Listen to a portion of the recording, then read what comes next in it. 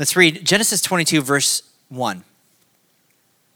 It says, "Now it came to pass after these things that God tested Abraham and said to him, 'Abraham.' And he said, 'Here I am.'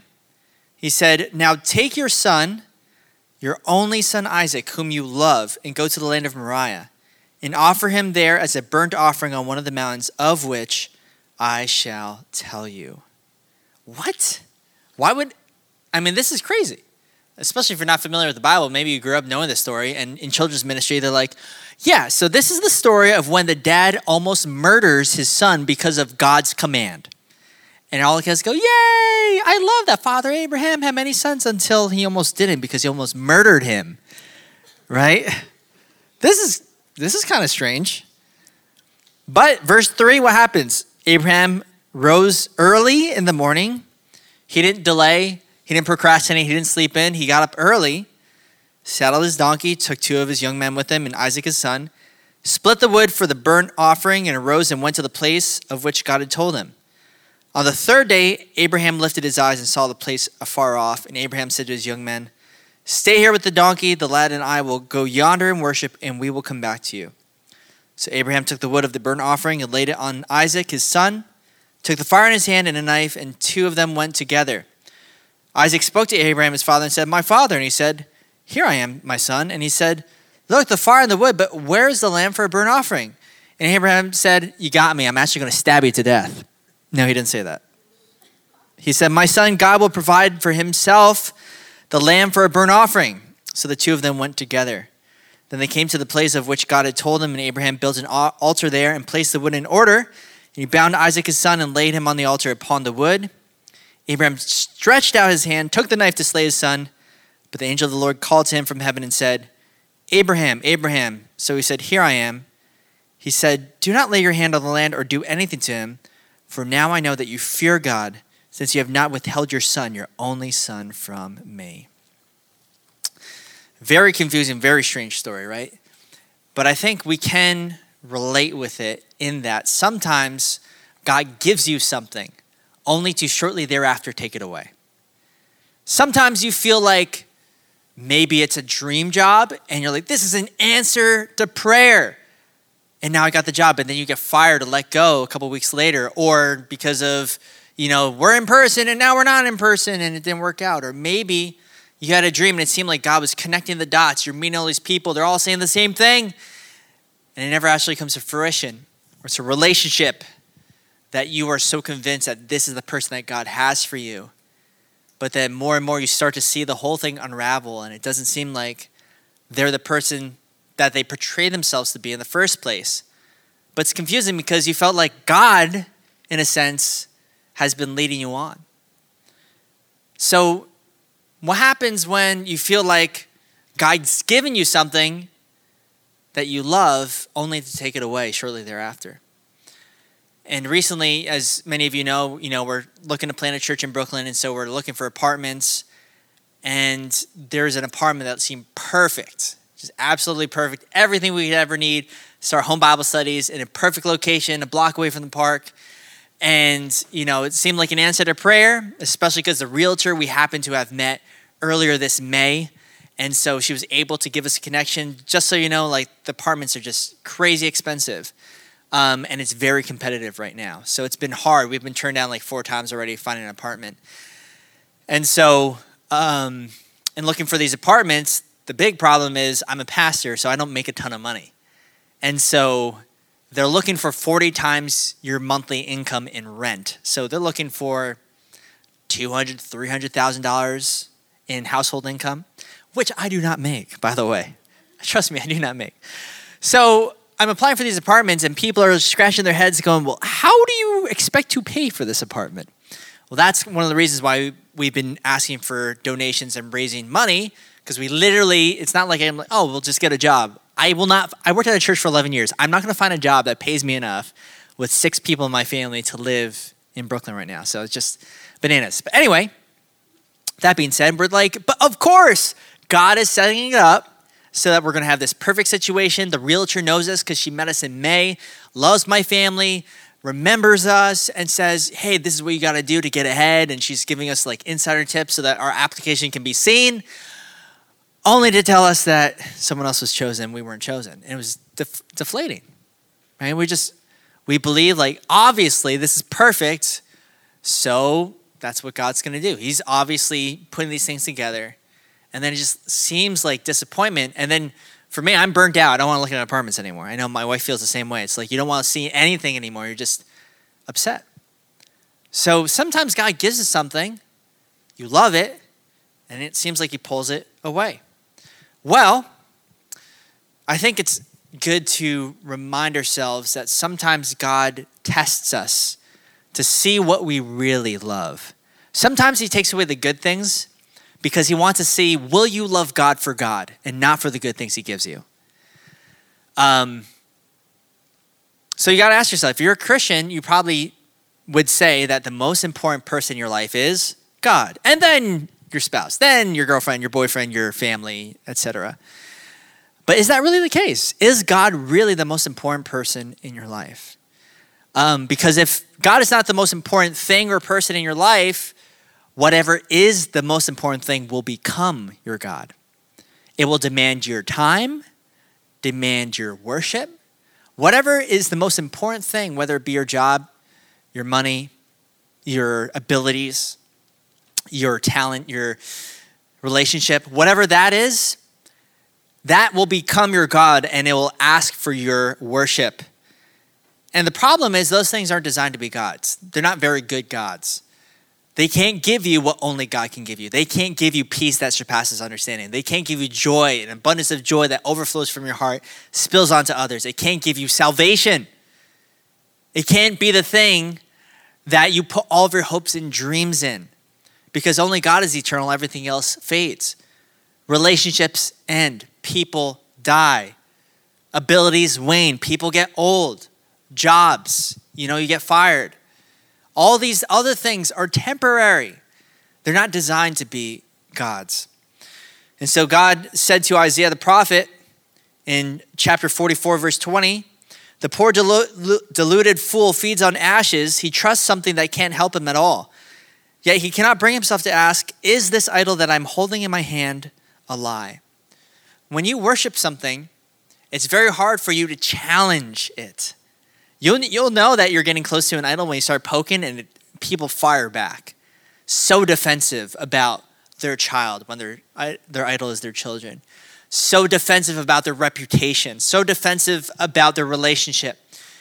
They'll have this protective barrier that you can't touch because they can't bring themselves to ask the question, is this thing really capable of sustaining me? Is this thing really worthy of my worship? So when we're Christians, we think about salvation, right? I believe in Jesus Christ and I'm saved. We don't often envision being rescued from things that we love. We think about being saved from sin, evil, drugs, drinking, right? Sex or fornication. You think about being saved from specific types of sin, but you don't think about an unorderly place of your loves. The fact that you've become disordered and you love something that was never meant to absorb all of your loves. So only God is really worthy of your worship. And that's why he has to course correct us sometimes. If you ever think about like love songs, if your friend ever writes a love song, you might be listening to it and your opinion of that song, whether or not it's a good song, it's like, it really depends on who the person is he's writing the song for. If it's a person in an abusive relationship, and like, check out this love song I made, you probably go like, ooh, it's like a little cringeworthy, right? But here's the thing. The reason why it's cringeworthy is because that person's not really worth what you're saying. When you're hearing a love song and someone's just like, completely like, I would give my life for you, like you are my world, whatever. As they say those things, there comes a point where it becomes a little too much. That person's like great, but they're not like that amazing, right? And yet when we sing unto God, you can never exaggerate about God. There'll never come a time that you sing a song where people are like, ooh, I don't know if God's really that worthy of your worship. I don't know if God is that amazing. Well, he is. And that's why for eternity we will continue to worship him. And so we got to ask ourselves the question, are we in a place where the most important thing in our life is no longer God, and therefore God needs us to go under that period of testing to really reveal what it is that we're worshiping? He did this with the rich young ruler. The rich young ruler is talking to Jesus and says, I obeyed all the 10 commandments. I did everything that the law requires me. What do I do now? And Jesus goes, great, sell all that you have and give it to the poor. And he turned away sorrowful, for he had many things, right? Now, Jesus did not tell everybody to do that. He didn't go to Peter and say, like, I need you to sell all that you have. And some people take that out of context and think, to be a devoted follower of Jesus, I need to get rid of everything. Well, not exactly. But you do have to dethrone your idol. You have to ask yourself, what is the thing that's challenging God for first place in my life? And am I willing to give up that thing? It's easy for me to give up things I don't care about. It's easy for me to throw out t-shirts, clothes, items that I don't really care for. But the things that are important and valuable to me, those are the things that might be challenged. And yet the rich young ruler, he's holding on to his riches. But if you think about it, what good are riches when the fact of the matter is it's going to fade? There's a story in the Bible where Jesus talks about how there's a man who spent all of his life amassing wealth for himself. And he sat back and says, this is amazing. I've finally gotten to a place where I'm safe and secure in my money. And then God speaks in a vision and goes, you fool, you're going to die tonight.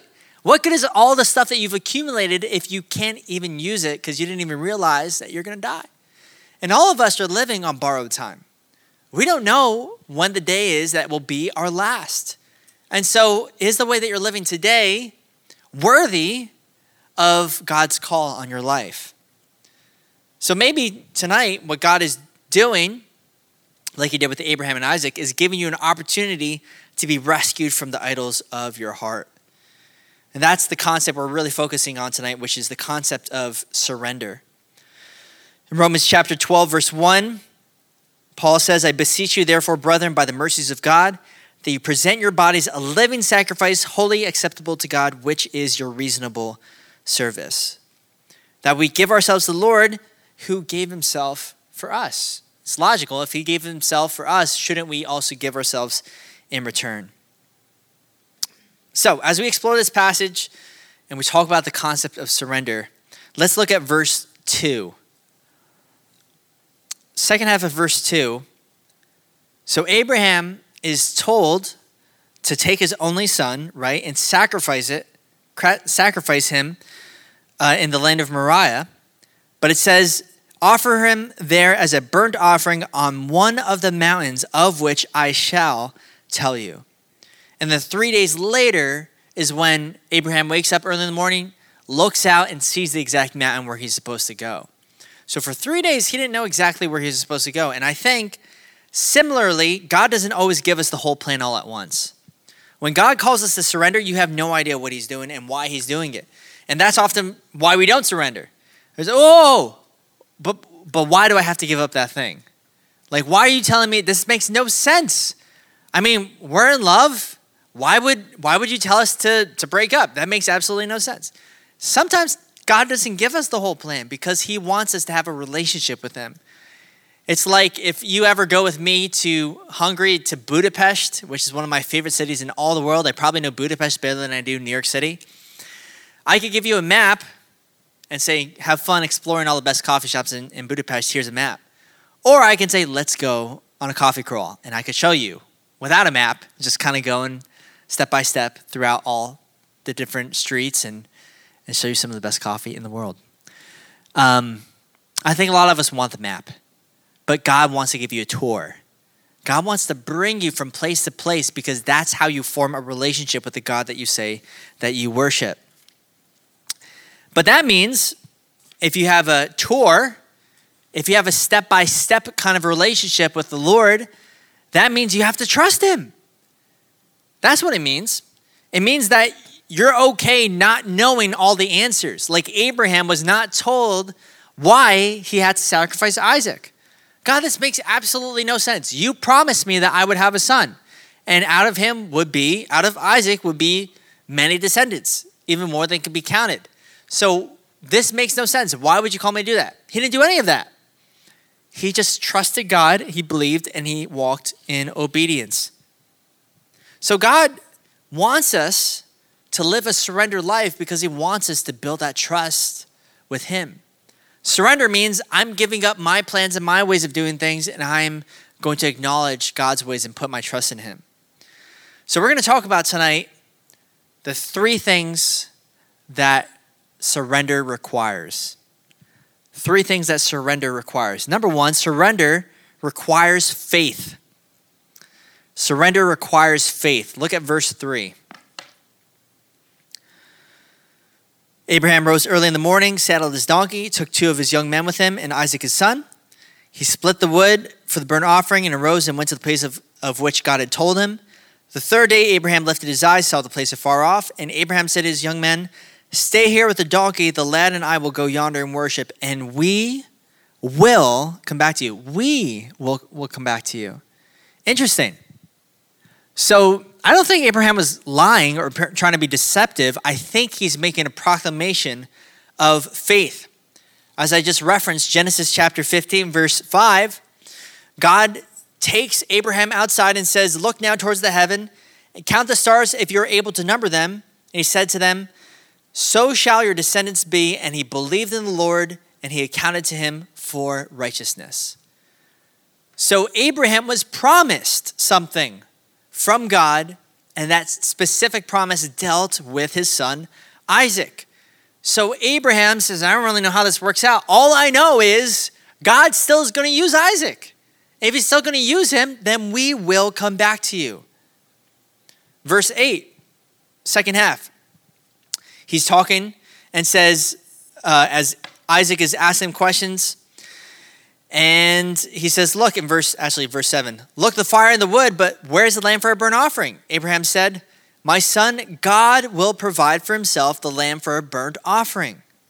So once again, a proclamation of faith. And I love that because as Isaac is looking at the problem and saying, hold on, we don't have everything we need in order to offer a sacrifice to the Lord, Abraham looks at Isaac and says, it's not our problem, this is God's problem. God will solve it. He will provide for himself a sacrifice. And how many of us will be relieved of so many burdens if we recognize the problems that are in front of us are not our problems to solve? Hebrews chapter 11, verse 17. Here's what it says about Abraham. "By faith, Abraham, when he was tested, offered up Isaac, and he who had received the promises offered up his only begotten son, of whom it is said, 'In Isaac your seed shall be called,' concluding that God was able to raise him up, even from the dead, from which he had also received him in a figurative sense." I love this because what Hebrews is saying as a commentary on this passage is that Abraham was so full of faith, he believed 2 conflicting, contradictory things. Number 1, God is going to use Isaac. Number 2, God is calling me to kill Isaac. This doesn't make any sense. But all I know is that God is giving me a promise and he's not going to go back on his word. But for some of us, sometimes your dream has to die in order for it to be resurrected. Sometimes the thing that you value the most, that you're like, there's no way. God can't take this thing away from me. But you have to believe that no matter what, that God has the power to do a miracle in your life. And if you are so terrified, there's no way, I can't call this idol into question. I can't bring myself to say, is this thing a lie? Is this really able to satisfy me? Is this really going to make me happy? You may not be able to answer any of those questions, but God can. And he says it's time to put it to death. It's time to fully surrender to me. And when you do, it's the safest place to be because it's not your job to figure things out anymore. It's not my job to figure out an apartment. That's God's job. I'm not going to stress about it anymore, even though I do literally every day. I got to constantly remind myself, this is not my problem to solve. If I want God to do a miracle, then by nature of what a miracle is, it means I can't solve it. I can't do anything. In fact, me trying to fix it will only meddle with the miracle. If I try to step in and try to fix him, like, oh, okay, I know exactly how this is going to work, and I start planning and scheming, then I can never look back and say, if God did not step in, I would not be able to be here today. And so it is with us. And so it was with people in the Bible.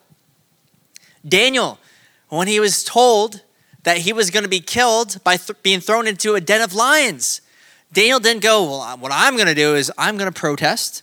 I'm going to get everybody to sign a petition. And not saying that's wrong. Not making a political statement here. Don't read between the lines. But Daniel didn't do any of those things. He says, all right, now it's illegal to pray. But I pray every day, three times a day. I'm just going to pray and I'm doing exactly what I did. He didn't do anything different. He opens the windows just like he does every day. And everybody predicted, oh yeah, Daniel, he never breaks his routine, so we're going to catch him because he's going to violate the law by worshiping his God. So Daniel was caught. He didn't fight. He didn't do anything. He just gets thrown in the lion's den. And next morning, God had shut the mouths of the lions. Because Daniel recognized it wasn't his problem to solve. He didn't go into, his final days, I bet you, he was not studying jujitsu. Like, how am I going to, Googling how to kill lions if you have no weapons? He wasn't doing any of those things because it wasn't his problem to fix. Same thing with Joshua in the Battle of Jericho. What was he supposed to do? He has this giant fortress in front of him. And God says, I want you to walk around for 7 days around the walls. And in 7 days, blow the trumpets and the whole thing comes down. Easy, simple. He didn't plot to take over. He didn't plot to dismantle the walls. He planned to obey and let God take care of the rest. I remember I was on a missions trip in 2006. If you've ever been, maybe I've told this story before. If you've ever been on a plane, you're not allowed to bring liquids onto a plane. Why? Because in 2006, out of London Heathrow Airport, there was a terrorist plot that was foiled. And so they were going to bring flammable liquid inside of a Coke bottle, and then they had a camera with its flash, and they were going to pour it down the sink, and they were going to ignite it using the flash from the camera. So they banned cameras and they banned liquids. And I just so happened to be in Heathrow Airport the very next morning after that terrorist plot was foiled. True story. And so we only learned about it that morning as we're at the airport, sitting on the plane for 3 hours as they comb through all of our passports. They didn't cancel the flight, which is even more terrifying. But as we're learning about this terrorist plot, I see that they come through the passports and some guy is taken off our plane in handcuffs. And so literally, now I'm freaking out. Now I'm like, this is it. I'm going to die at the age of 17. My life is flashing before me. But the one thing that gave me confidence? So I'm on a youth mission trip with my youth pastor. The one thing that gave me confidence is I looked at my pastor, Joey Rozek, and I said, well, God is definitely not done with him. So he might be done with me, but he's not done with him. He's got other things planned for him. So I had confidence that I'm probably going to be okay because God had a calling on Joey's life. He didn't have a calling on my life, but had it on his life. And so that gave me full assurance that things were going to be okay. I was able to relax. And so sometimes you need to recognize that you won't leave this planet one day sooner than the day that God has planned, right? Psalm chapter 39, verse 4, the psalmist says, Lord, make me to know the end and what is the measure of my days, that I may know how frail I am. Indeed, you have made my days as handbreadths and my ages as nothing before you. Certainly every man is at his best state is but a vapor. So all of us are frail. The very fact that you are alive today is only because God is sustaining you. That's it. And the day that God chooses for you to go home and be with him, that'll be the day. And not a day sooner, not a day later. And so what does that mean for us? That means that the days that we are so anxious and fearful about what the future holds, we remind ourselves that you are here intentionally by God. And the more that we spend time in anxiety and stress and worry about the future, the less that we have the opportunity to act in faith and redeem the time. Looking around, not in our own lives. Paul said to live as Christ, to die is gain. He says, I don't know what's better for me to be with you or, to be absent from the body, to be present with the Lord. Maybe it's better to be with the Lord. But Paul knew whether I'm present here on earth or I'm in God's presence in heaven, I'm going to worship him and I'm going to serve him. And that has to be our mentality too as believers, that we are living lives of full surrender, which means that if you're still alive, you have breath in your lungs, God is not done with you yet. He still has a purpose for you today. And so even this morning, I'm stressing out because I'm driving to Brooklyn. I felt like, as I'm meeting a pastor, I don't think I was nervous, but I started having heart palpitations. I do have like a weird heart condition thing. But it was like hurting. And so as I'm walking around, my heart rate's like really high, and it was like a little painful. And every time I took a deep breath, my heart was skipping. And so I started doing that whole like nervous thing, like getting in my head. But then I had to remind myself, like, if I'm here today, right? And maybe you struggle with that, maybe you don't, maybe I'm just weird. But getting into that place where you remind yourself, if I'm here today, I'm still alive. I want to make sure that every breath that I breathe is used to the glory of God. Not spent in time worrying, anxious, but instead Psalm 55 verse 22, one of my favorite verses, cast your burden upon the Lord and he will sustain you. He will never permit the righteous to be moved. So that's acting in faith. I'm not looking at the circumstances. I'm not paying attention to my feelings. I'm paying attention to what God had promised. And therefore, I'm going to act in faith. Now, faith? What do you mean faith? What does that mean to walk in faith? Faith in what? Well, I think the faith is demonstrated in Matthew chapter 13, verse 45. When Jesus said one of the shortest parables, he said, the kingdom of heaven is like a merchant seeking beautiful pearls, who, when he had found one pearl of great price, went and sold all that he had and bought it. What is faith? Faith is seeing the value of heaven. A lot of times when we're talking about idols, the things that we're really afraid of giving up and worshiping God, we almost compare them like they're on the same plane. It's like, all right, I guess I'll start reading my Bible more and like love my Bible more than I do a relationship, or love my Bible more than I do money or whatever.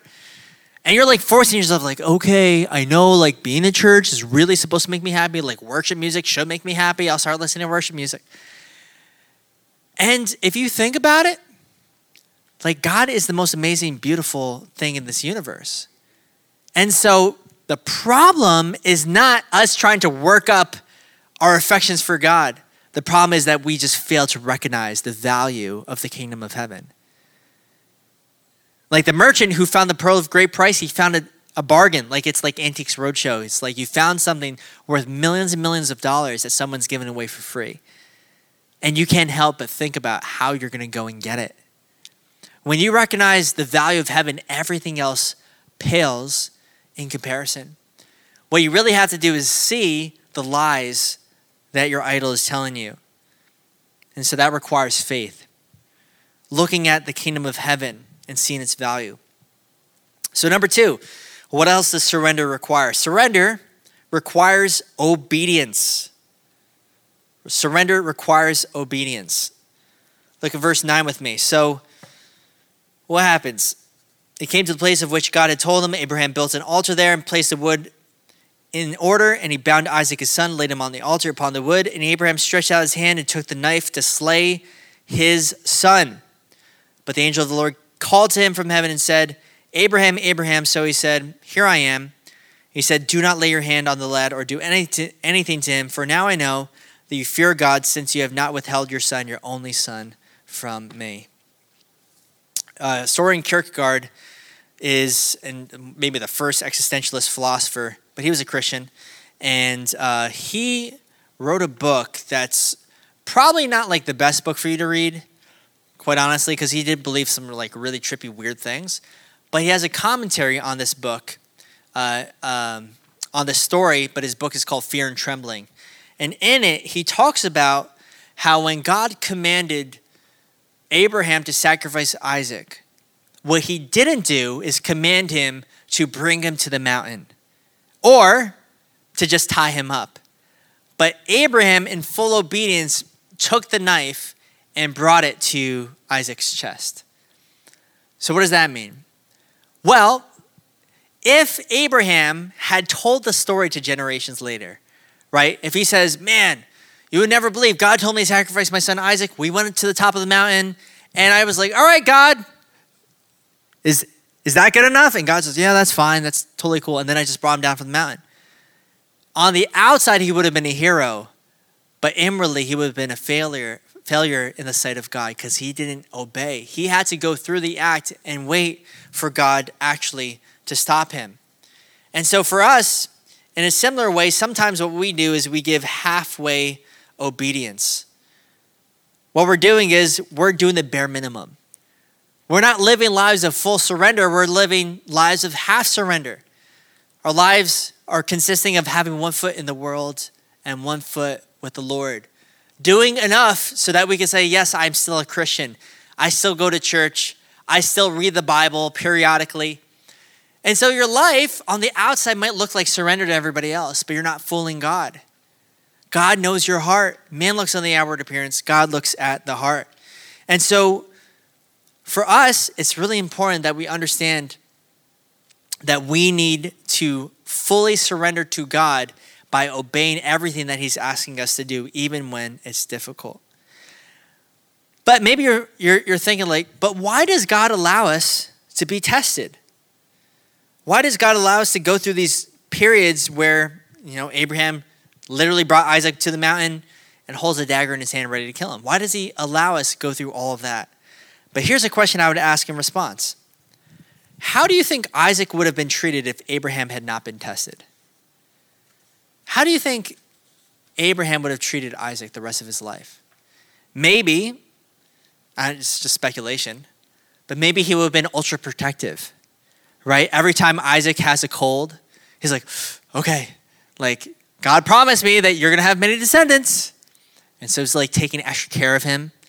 Or maybe Isaac's starting to get to that age, all right, when are you going to have kids? God really promised me, you're going to have a ton of kids. And he's I'm not even married, what do you think Abraham would have been doing to Isaac all of his life if God didn't call him to give him up?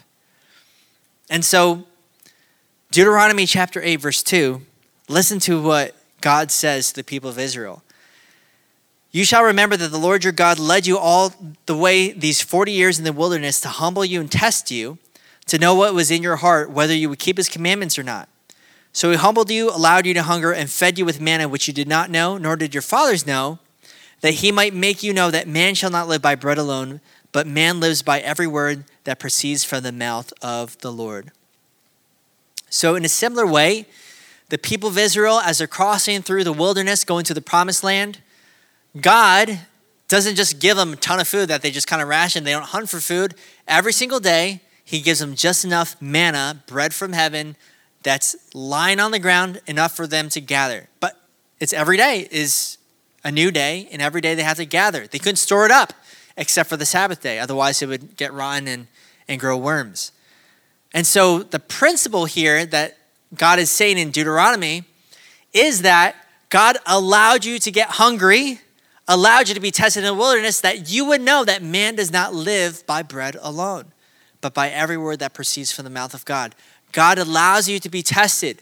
He's allowing you to go through a trial so that we would be able to have our hands pry off our idols. He's trying to get you to loosen that grip on the idol so that idol loosens its grip on your heart. So sometimes you have to go through those seasons of death.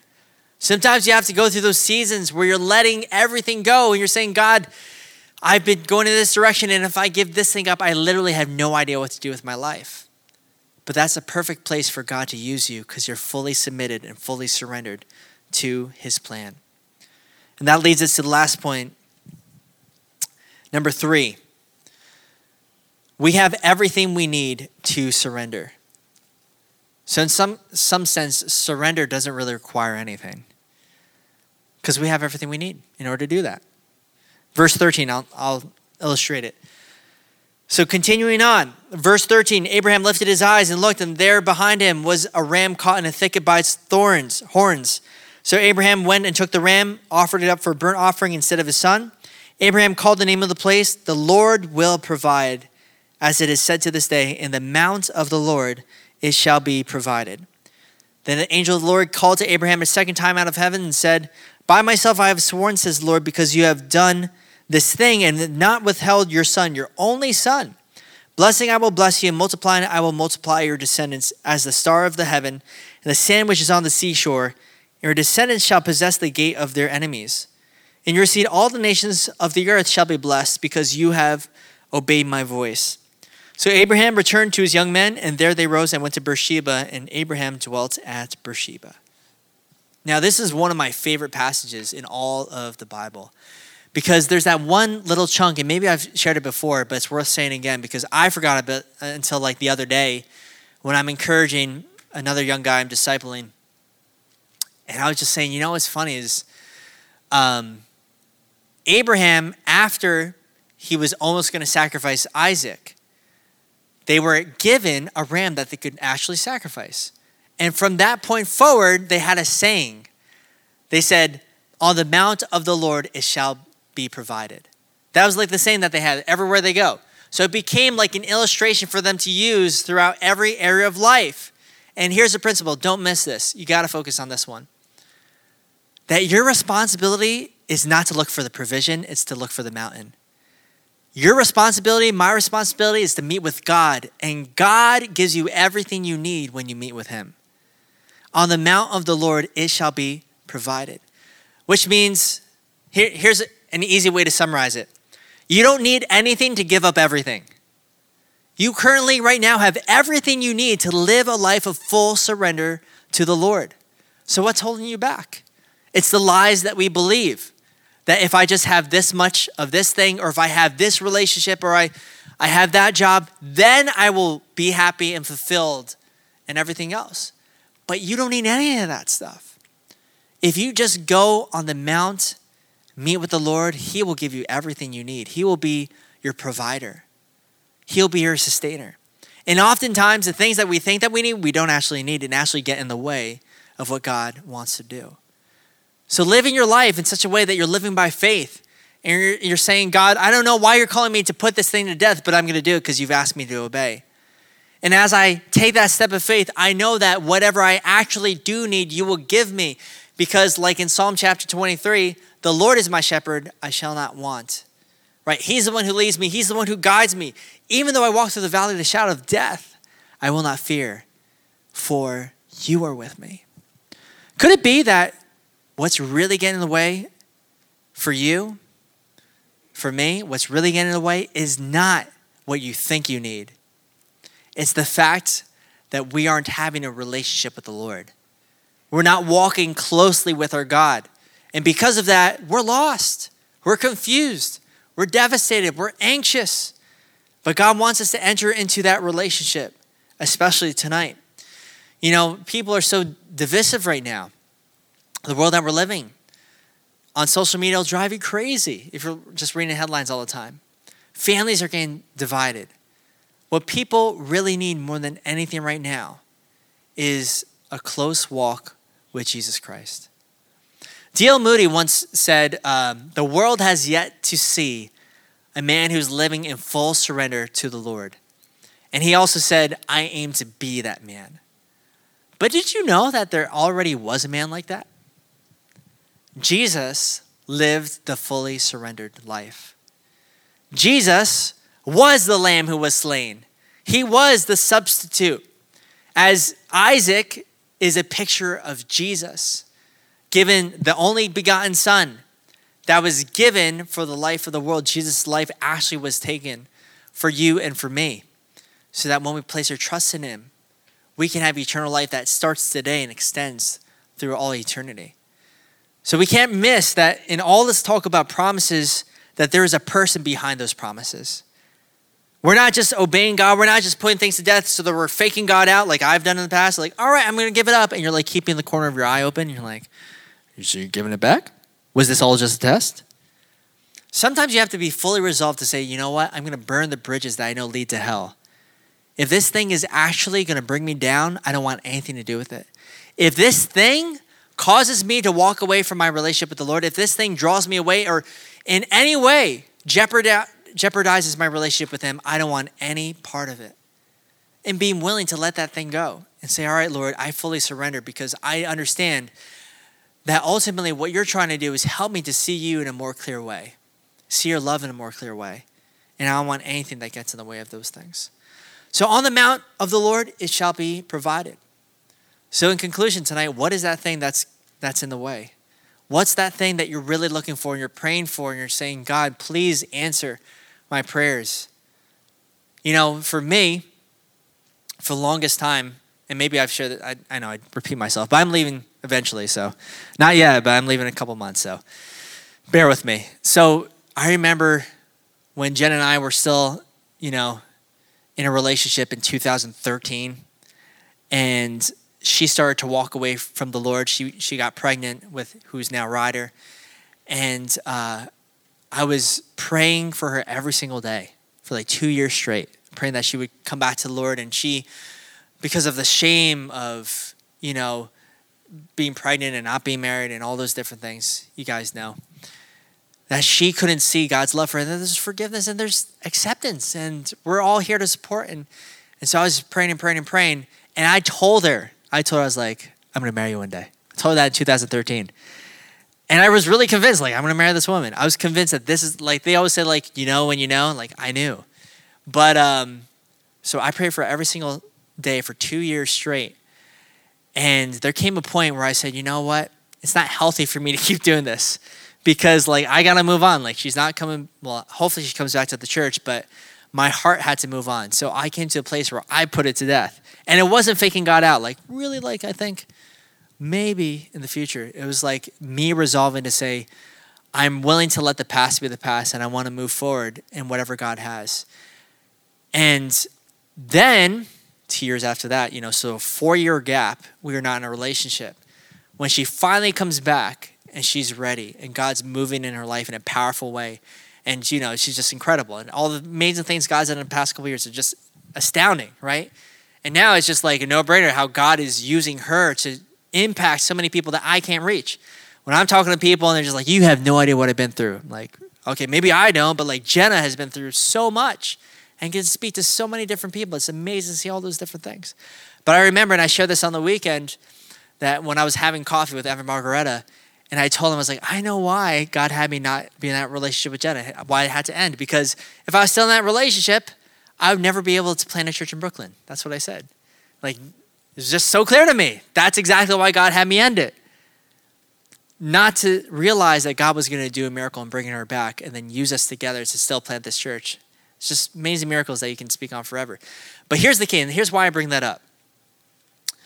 This is not a story of, like, that whole story is really not about like, oh, this great pastor guy, because I'm not great. This pastor guy comes in and like, marries this woman or whatever. I had to grow. There are things in my heart that had to die. I had to mature. And I had no clue until I was willing to put it to death. There were so many insecurities, fears, all kinds of anxieties that I was dealing with. A lack of maturity, a lack of boldness. I had all kinds of social anxiety disorders when I was 20 years old, and I couldn't look at people in the eye. Maybe you didn't know this, but I'd take classes. I couldn't look at people in the eye. I had so many issues. And God had to completely put those things to death. And he had to take a drastic measure, putting me through a breakup that was like the hardest thing that I had to deal with up until that point in my life. He had to do all those different things precisely so I'd be ready and mature enough to be in the place where I am now. I'm not arrived. I'm not perfect, right? But at least I'm ready for whatever is that God has for me next. Because I want to live that life of full surrender, and I hope you do too. But you'll never know what God has for you until you're willing to let go of that hand and reach out for the Lord. Let's pray.